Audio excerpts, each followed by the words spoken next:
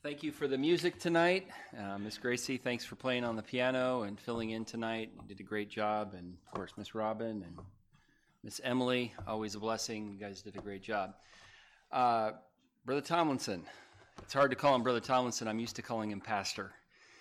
But go ahead and come on up if you would. The Tomlinsons, I've known them for a long time. And as I mentioned this morning, a good reason I am the way I am today is because of the influence of many individuals. And one of the, as I said this morning, if you were to say the top five, he would be in the top five people who have influenced me in my walk with the Lord, in the ministry, and many ways he's been a Paul to me. My middle name is Timothy, so there you go. But he's been very much a mentor, a friend. Of course, he was my employer as well, and I had the privilege of serving the Lord with him for 15 and a half years there at Liberty in California, and I've referenced that more times than you probably can count. But I thank God for that time that the Lord had us there, and it was exactly where we needed to be, and it shaped me and molded me and used that time in many ways to prepare me for this. And I thank the Lord for that, and I thank God for their graciousness and faithfulness. As I learned in Bible college, faithfulness is not measured, and I've said this multiple times to you, faithfulness is not measured in years, but in decades. And Brother and Mrs. Tomlinson have been faithfully serving the Lord for 47 years. Is that right? I think I saw that they gave you a 50-year... Coming up on our 50th anniversary. 50th anniversary coming up for 50 years of marriage. Yeah, January 29th, 50 years that they've been married. And they've all honestly been a tremendous example to Julie and I in our marriage as well in that time. And so, I mean, it's hard to really put into words what this couple means to Julie and I and to our family. We certainly wouldn't be here today if it weren't for them. And so praise the Lord that God used them in our lives, and I'm thankful that they could be here today so that you can finally meet them, and for them to meet you too. I'm excited for them to kind of see this church, and anyway, glad you're here, Pastor, and it's all yours. Turn it over to you. Thank you, Pastor. What a privilege it is for me to be able to be here tonight. Open your Bible to John chapter 3, if you would, please. John chapter 3. And I just want to say how much I love your pastor and his wife and their family.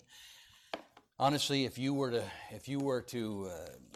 were to choose the couples that I have the most respect for, without question, they're one of the tops, very tops. I have tremendous respect for your pastor and his wife, for their family, and for how I couldn't say anything at all that would be negative about them. For 15 and a half years, almost 16 years, we served together in one church. And really, I believe that Liberty Baptist Church is a great church. I believe God did marvelous things, wonderful things there. We saw miraculous things there in those 16 years. We really did.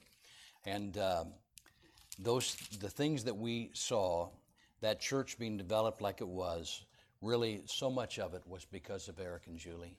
And they helped me tremendously, and I just have a great respect for them. And I'm so excited about being here tonight. I was not planning to preach tonight. I was preaching in Ada, Oklahoma, at the Ada Baptist Temple this morning, and the pastor, when he called me and asked me to come and preach, I had actually preached there 37 years ago in 1983. And now the new pastor had called me and said, "Hey, could you come back and preach for us?" About time, you know. I think he was thinking before you die, you know. And so, but when he asked me to come and preach, and I said, "Yeah, I've got one Sunday open, and first Sunday of December I could come then." And so he said, "I want you to come."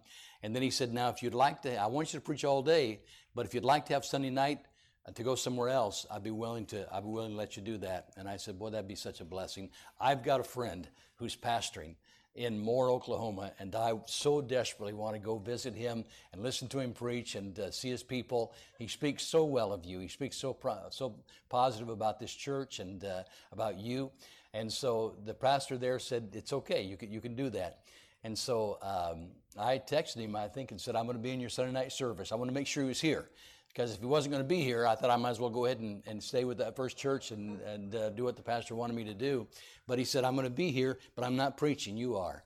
And I said, brother, I don't want to preach. I really don't. I told you, I just want to come and hear you preach. He said, no, I want you to preach. And so normally I preach on missions, but I'm not going to do that tonight, because I just wanted to come and be and try to be a blessing to you and to him and to your people, and try to be an encouragement to you.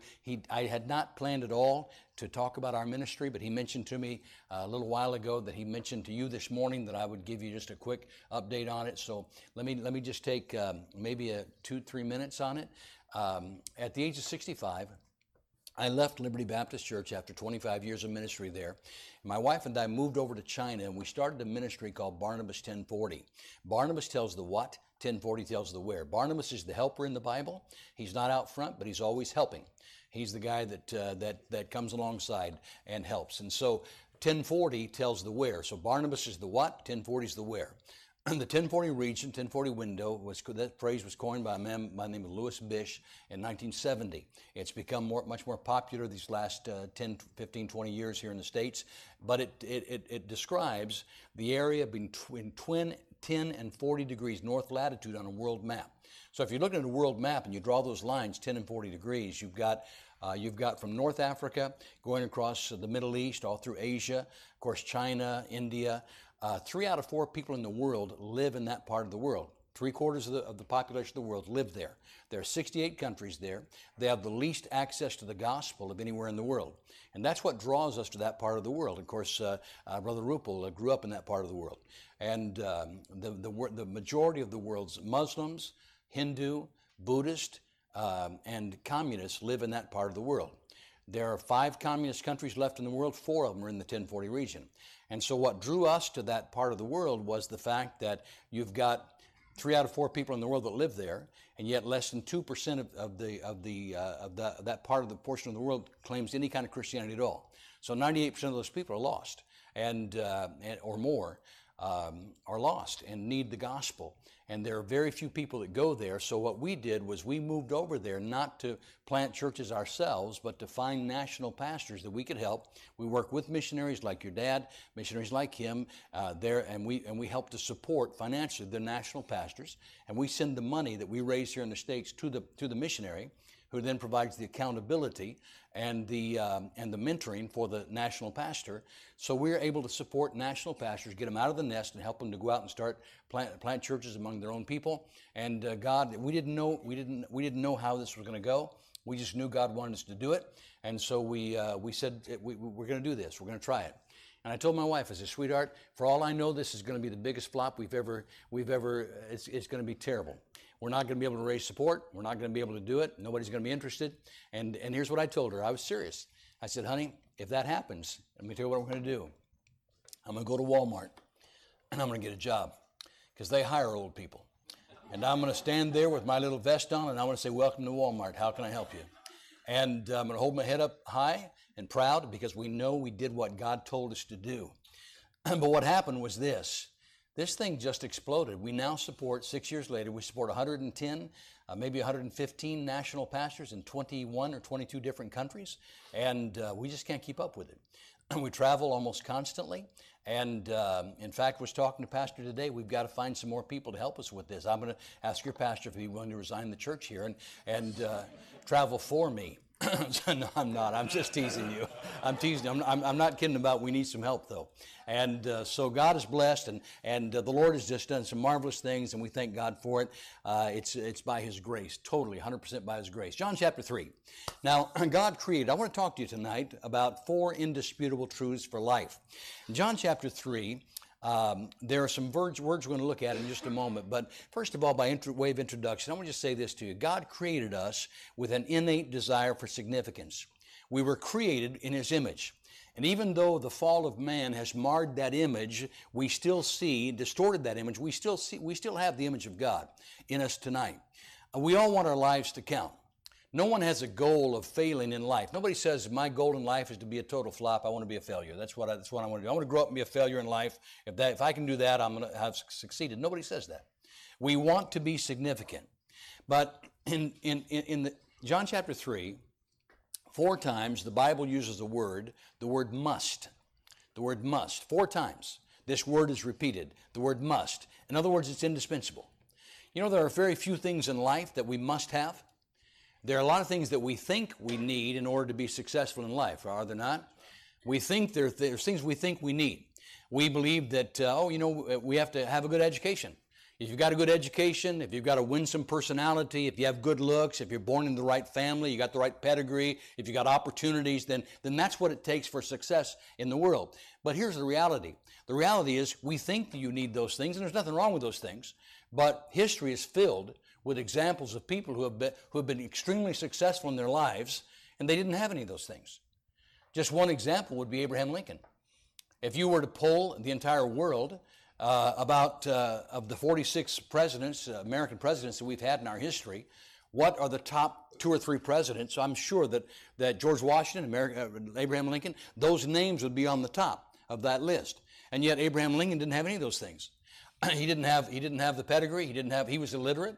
He grew up in a home that was he was not illiterate. His family was illiterate. His mother and father couldn't read and write. He had less than 1 year of official education in his entire life. And yet he became one of the greatest presidents that we've ever had. In John chapter 3, there are 4 things that God says, you have to have these. You don't have to have money. You don't have to have the right pedigree. You don't have to come from the right family. You don't have to have the right opportunities. But you do have these 4 things if you're going to have a life that's successful before God. Now let me give you the backstory. The backstory before we read this is John chapter 3, is there's a man that comes to Jesus. He's sincere, he's religious, and he comes to Jesus because he's heard about all of the miracles that Jesus is performing. And so this man comes to Jesus wanting to know, who are you? And how are you doing all of these things that we're hearing about? We're hearing about these miracles, and we know that they can't be natural, so how are you doing this? Here's a man that's very sincere. He comes to Jesus, and so Jesus then talks to him about some things that are indispensable for success in life. Look, if you would please, at verses 1 and 2. There was a man of the Pharisees named Nicodemus, a ruler of the Jews. The same came to Jesus by night and said unto him, Rabbi, we know that thou art a teacher come from God. For no man can do these miracles that thou doest except God be with him. So Jesus begins to speak to this man. He's sincere, he's religious, he's a good man. But he says, how are you doing these things? Who are you? And Jesus then gives him these indisputable truths of life. Look at the first one with me, if you would please. Number 1, you must be born again. Notice in verse 3, Jesus goes right to the heart of it. This is the first crucial step in success in finding true meaning and significance in your life. Jesus said this unto him, Verily I say unto thee, except a man be born again, he cannot see the kingdom of God. Nicodemus saith unto him, How can a man be born when he's old? He doesn't understand. Can he enter the second time into his mother's womb and be born? Jesus answered, Verily, verily I say unto thee, except a man be born of water and of the Spirit, he cannot enter into the kingdom of God. That which is born of the flesh is flesh, that which is born of the Spirit is spirit. Marvel not that I said unto thee, here's the first one, you must be born again. You must be born again. Now this is the crucial first step if you're ever going to find true meaning and significance in your life. You've got to be born again. Why? Because without it, you can never have true life. You see, my friend, there are 2 levels of life. Look, if you would, please, Jesus spoke about these in verse 6. That which is born of the flesh, there's 2 levels of life. That which is born of the flesh is flesh. That which is born of the Spirit is spirit. First of all, there's being born of the flesh. That's your physical birth. The pastor mentioned earlier that all of us have had that first birth. That's the physical birth. The physical level of life, you're born into in this world. It's temporary. You live a few decades and then you die. You're going to live for a while, then you're going to die, only to be separated from everything good for eternity in a place called hell. That's the physical life. That's the first level. Then Jesus said in verse 6, there's a second level. Not only that which is born of the flesh, but that which is born of the Spirit is spirit. Being born of the Spirit. That's spiritual, everlasting life. It's where we will live supernaturally with loved ones, basking in the love, grace, mercy, and kindness of God for all eternity. You must have that second birth. The Apostle Paul described these, the Apostle John described these two births this way. Listen to 1 John chapter 5. Here's what John said about it. And this is the record that God hath given to us, eternal life. There's that second level of life. This life is in his Son. He that hath the Son hath life. He that hath not the Son of God hath not life. So there's two levels, the physical and the spiritual. Jesus said you must be born again. My friend, without Jesus, you have no eternal life. That's right, amen. We can never have be a success in life without having been born again. You have no eternal life. You're a dead man walking without Christ. You are literally a man or a woman that is dead walking. You say, well, I'm living, I'm alive. Hey, I lived that way for the first 20 years of my life. The Bible calls that being dead in trespasses and sin. Ephesians chapter 2. You hath he quickened or made alive, who were dead. You were dead in trespasses and sin. For the first 20 years of my life, I was a dead man walking. I thought I was alive. I had physical life, but I did not have spiritual life. Now here's the good news. You don't have to live that way. You don't have to live and die someday going out into eternity without having been born again. You were created for a purpose. God created you for a purpose, and that purpose is to love God and enjoy him forever. There's something missing in every person's heart. There's a hole inside us, and we're trying to fill it. We try to fill it with that emptiness. We try to fill it with religion, with money, with pleasure, with achievement. And that's exactly what was happening with this man in our story. That's what was going on with Nicodemus. Nicodemus was a good man. He was a religious man. He was a sincere man. But he was sincerely lost. He had the physical birth. He did not have the new birth. Look what happened with Nicodemus. Jesus goes right to him and says, look, Nicodemus, here's the solution. You must be born again. Nicodemus didn't understand. He was like us before we're saved. We don't get it. That's why when I say you're a dead man walking without Christ, you would say, what are you talking about? That's what Nicodemus said. Jesus says to Nicodemus, you need to be born again. And Nicodemus said, what are you talking about? You see, by nature, we want to try to fix this problem ourselves. We know there's a problem in our heart. There's something missing on the inside, and we want to try to fix it ourselves. We don't understand that it's only something that God can do. Look, if you would please, what Nicodemus says. Verse 4, Nicodemus says unto him, how can a man be born when he's old? I don't understand. What do you mean I have to be born again? How can we do this? Can you enter in a second time in your mother's womb and be born? He's trying to figure out a way that he can fix the problem himself. There's something missing in his life. But Nicodemus is trying to find a way to fix it. Verse 9, Nicodemus said unto him, how can these things be? Our first response to this emptiness on the inside is always to try to fix it ourselves. If I could go to church more, if I could read my Bible, if I could be kinder, if I could make more money, if I could have a better house, if I could have a better marriage, if I could have this or have that, something that I can do, trying to be a good person. My friend, it's not going to fill up that emptiness. The hole inside our hearts can only be filled by Jesus Christ himself. That's why Jesus said, you must be born again. There's only one way to find that real happiness in life, that fulfillment in life, and it's this: you must be born again. That's the first must. But notice, if you would please, Jesus went on to the second one. There's the second truth.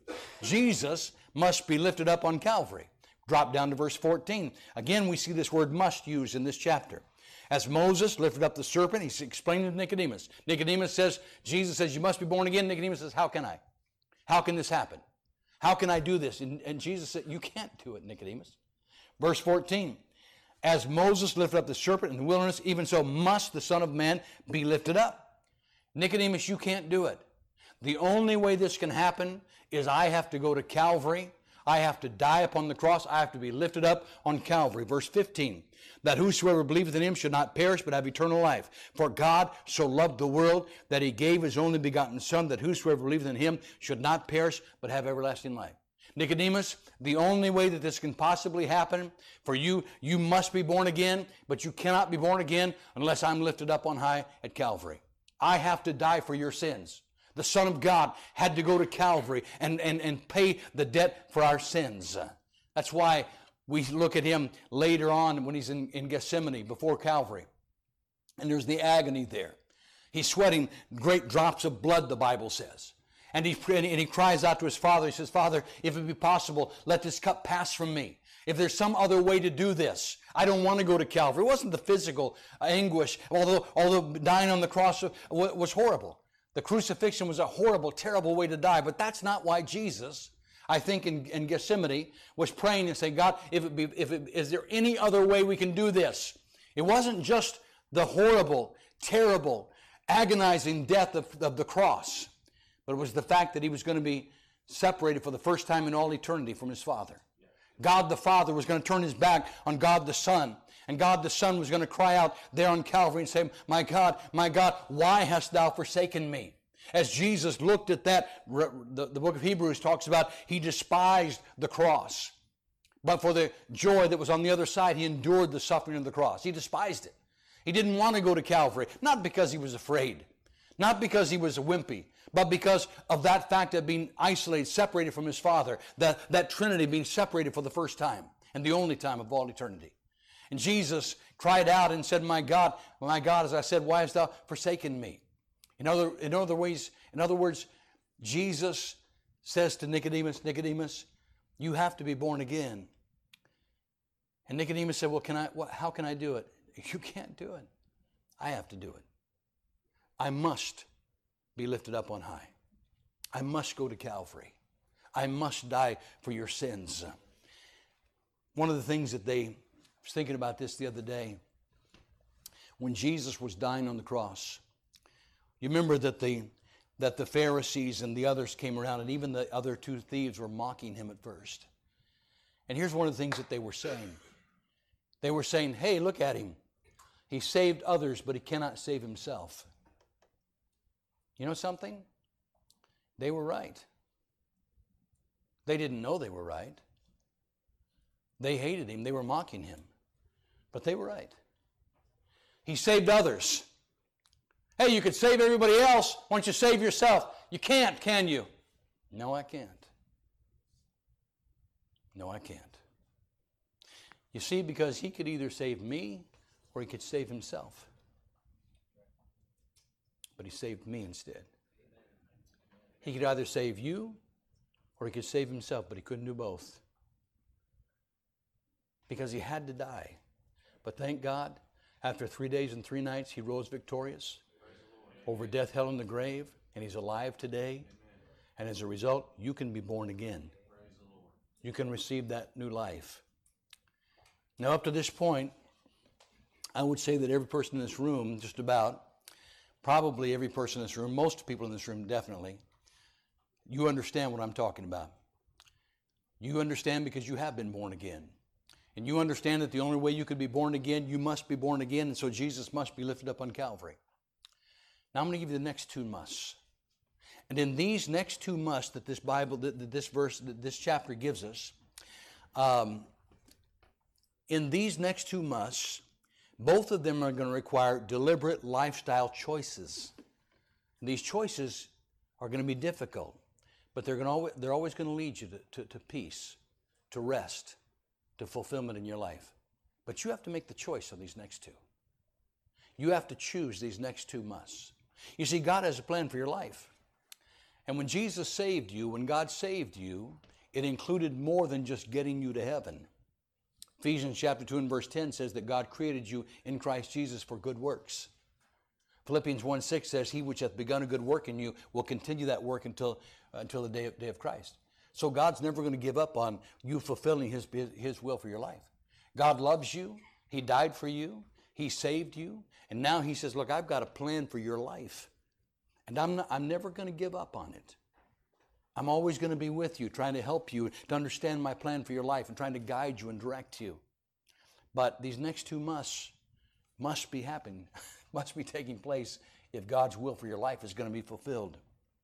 Both of them were given to us not by Jesus. The final 2 were given to us by the cousin of Jesus, John the Baptist. John the Baptist gave us those next 2 musts. Look, if you would please, at verse 30. Here's the third one, the third irrefutable truth of life. Verse 30, the first part of that verse says this: He must increase. He must increase. Up to this point, John the Baptist was the man in the spotlight. John, you remember, was the person, the man that was called and was sent to be the forerunner of Jesus. He was announcing the Savior. His ministry began by announcing the Savior, that he was saying to the people, the Messiah is coming. And the great crowds followed John. He was a very unusual man, John the Baptist, very unusual man. Baptists are sometimes very unusual. And John was one of those more unusual of the unusual Baptists, you know. And but John had great crowds following him. And he was preaching and telling people that Jesus was going to come. And then finally Jesus the Savior does come, and now it's time for him to be revealed. And John was the one who baptized Jesus, and John was the one that looked at Jesus and told the crowd, "Behold the Lamb of God. Here he's here. This is the one that I told you was coming. Behold the Lamb of God, which taketh away the sin of the world." Now, from that point, when John points to Jesus, baptizes him, and says, "Behold the Lamb of God, which taketh away the sins of the world," from that time, many of the people who were following John began to follow Jesus. And so now John's ministry is waning. It's decreasing. Jesus's is increasing. Some people come to John, and here's what they did. Verse 26, if you would please. Verse 26, the Bible says this. They came unto John. Now stop right there. They came unto John. I've been trying to figure out who they is. I went up to verse 25. There arose a question between some of John's disciples and the Jews about purifying. Next verse, they came to John. Who's the they? Is it the disciples of John? Is it the Jews? I'm not sure who it was. But whoever the they was, I'm pretty sure that the they who came to Jesus, they had in mind to try to drive a wedge between Jesus and John. That's right. Amen. Because look what they said. They came in verse 26 to Jesus and they said, to John, Rabbi, teacher, he that was with thee beyond Jordan, to whom thou bearest witness, the one you said, behold the Lamb of God, takes away the sins of the world, the one you said, this is the Savior, the Messiah. Here's what he's doing. Behold, he whom thou witness, that you bearest witness to, behold, the same baptizeth, and all men come to him. Hey, John, all that crowd, those crowds that were following you, you notice your attendance is dropping precipitously? Here's what they're doing. They're following him now, John, not you. And notice what John said. I love John's answer. John answered and said, a man can receive nothing except to be given him from God. You yourselves bear me witness that I said, I'm not the Christ, but I am sent before him. He that hath the bride is the bridegroom.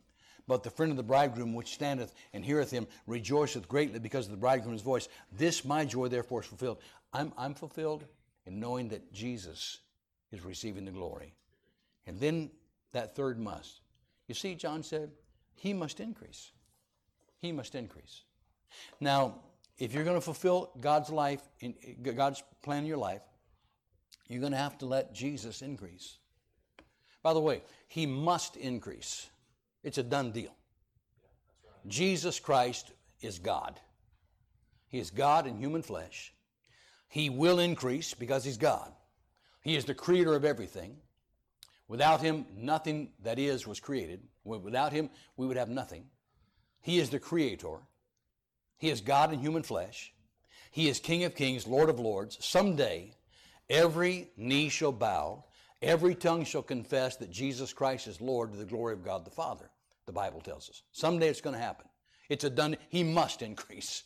We can't hold him back. But it's a done deal. It's going to happen. But you and I have the choice right now to decide whether or not it's going to increase in our lives. I'm telling you, someday I'm going to bow the knee and I'm going to confess that Jesus Christ is Lord to the glory of God the Father. And so are you. Everybody is. But I have the choice of deciding whether or not I'm going to do that now and let him increase in my life, or whether I'm going to wait till I get to glory. May I suggest that for me and for you both, let's do it now. Let's decide, let's make a choice that says, Lord, I want you to increase in my life. I want you to increase. Well, you say, preacher, how do I do that? Must number 4. Verse 30. Here's how we do it. He must increase. How, John? I must decrease. There's only one way Jesus can increase in my life, and that is if I'm willing to voluntarily say, I'm going to decrease. In other words, I'm not going to demand my own way. I'm not going to say, God, thank you for saving me, but now I want to live my life. No, I must decrease. If he is to increase, we must come to the point in our life where we say, God, everything's on the altar. Everything is yours. My plans, my dreams, my hopes, my family, my life. Lord, it's all yours. It's not mine anymore. I want you to increase, and so, Lord, I'm willing to decrease. You know what Simon Peter said to the elders of his day? He said, likewise, you younger, submit yourselves unto the elder. Yea, all of you be subject one to another. Now listen to this. Be clothed with humility. Be clothed with humility, for God resisteth the proud. He gives grace to the humble. Humble yourselves, therefore, under the mighty hand of God, that he may exalt you in due time. The Apostle Paul said this to the church in Rome, chapter 12, I beseech you, therefore, brethren. The word beseech means to beg. I'm pleading with you, brethren. Paul said, I beg you, present your bodies a living sacrifice, holy, acceptable unto God. Put it all on the altar. Bring everything to him. This is your reasonable service, Paul said. You know what this is? This is decreasing so he can increase, isn't it? When I come to the point in my life where I say, God, it's not mine anymore. It's not my plans, it's not my dreams, it's not what I want to do. Lord, what do you want out of my life? And I put it on the altar and say, God, would you take it and would you increase, and I'm willing to decrease. Because if he's going to increase, I got to get out of the way. We can't both increase. We can't both do it. He must increase, but I must decrease, or he cannot increase. It's a choice that we make. This requires being willing to humble ourselves before God, before others. Let go of your dreams, let go of your plans. Embrace God's plans and dreams. He has a plan for your life. You say, well, I've got a plan for my life. I know. I do too for mine. But sometimes I have had to say in my life, God, this is what I want, but Lord, what do you want? I'd like to have stayed at Liberty for the rest of my life. I really would. It was a wonderful church. But that wasn't God's plan for my life. And if he's going to increase, I have to decrease. And so do you. The question tonight is this. Are you willing to humble yourself, to lay aside your dreams for your life in order to fulfill God's dreams for your life? George MacDonald wrote a poem called Obedience back in the 1800s. Listen to what he says. In this poem, George MacDonald said, I said, let me walk in the fields, but he said, no, walk in the town. I said, there are no flowers there. But he said, there's no flowers, but there's a crown. I said, but the skies are black. There's nothing but noise and din. And he wept as he sent me back. He said, there's more. There is sin. I said, but the air is thick. Fogs are veiling the sun. He answered, yet souls are sick and souls in the dark undone. I said, I'll miss the light and friends will miss me, they say. He answered and said, choose tonight if I am to miss you or they. I pleaded for time to be given. He said, is it hard to decide? It will not seem hard in heaven to have followed the steps of your guide. So I cast one look at the fields. Then I set my face to the town. He said, my child, do you yield? Will you leave the flowers for the crown? Into his hands went mine, and into my heart came he. And now I walk in the light divine, the path that I feared to see. You may be looking at what you believe God wants you to do with your life, and you may say, I don't want to do it. I'm afraid. You'll never regret letting God have his way in your life. I'm not saying it's always going to be easy. None of us knows the future. I don't know what twists and turns your life will take. I don't know what heartaches and disappointments await you. I know you have some, because we all do. You don't get through this life without a broken heart. You don't get through this life without heartache, without problems, without difficulties and trials. But I know this. I also don't know what joys and victories are in your future, and they will far outweigh the heartaches in your life. There are 4 indisputable truths that you must embrace and follow if you want to succeed in life. If you want your life to count for eternity, there's 4 things. They're not optional. They're indisputable truths. You must be born again. You must. If you're here tonight and you're not saved, you need to come to Jesus and get it settled. You must be born again. And in order for you to be born again, He must be lifted up on Calvary. And then once you're saved, He must increase in your life, and you must be willing to decrease. It's a decision that we make.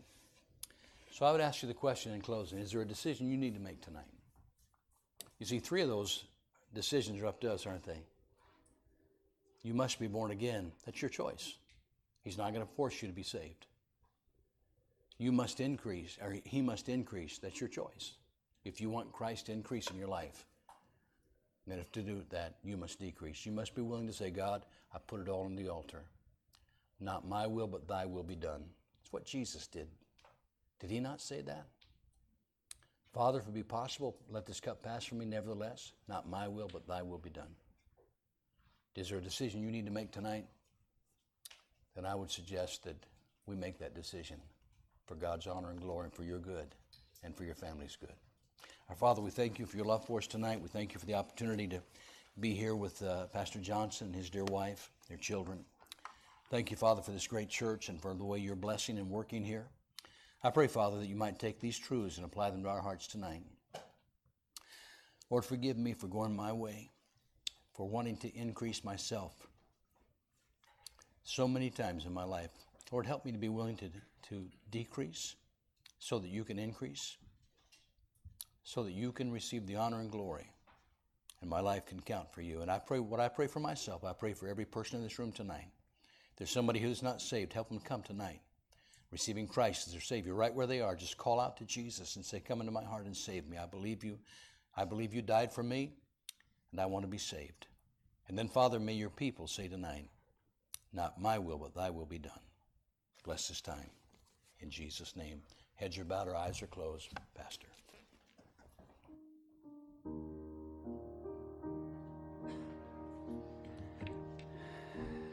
If we want a life of significance, we cannot do it our own way. The Lord has laid it out for us in non-optional things here. You must be born again. If you're here tonight and you're not born, you have never been born again, tonight's the night to get that settled. I read this morning about Miss Pat McDonald getting saved on a Sunday night in this church service many years ago. Maybe this is the Sunday night that you need to get saved. For those of us who are saved, do you really want to have a life of significance? Well, in order to do that, you must let Him increase in your life. And again, in order to do that, we've got to be less of us, less of our will, and more of Him. The song that she's playing tonight is Your All on the Altar of Sacrifice Laid. Very appropriate song for the message we just heard. As she continues playing that, we'll have a brief time of prayer and decision there in our seats, and then we'll sing the song together as we close our service. So as she continues to play, I'll be quiet and let you have a time of prayer and decision there in your seat.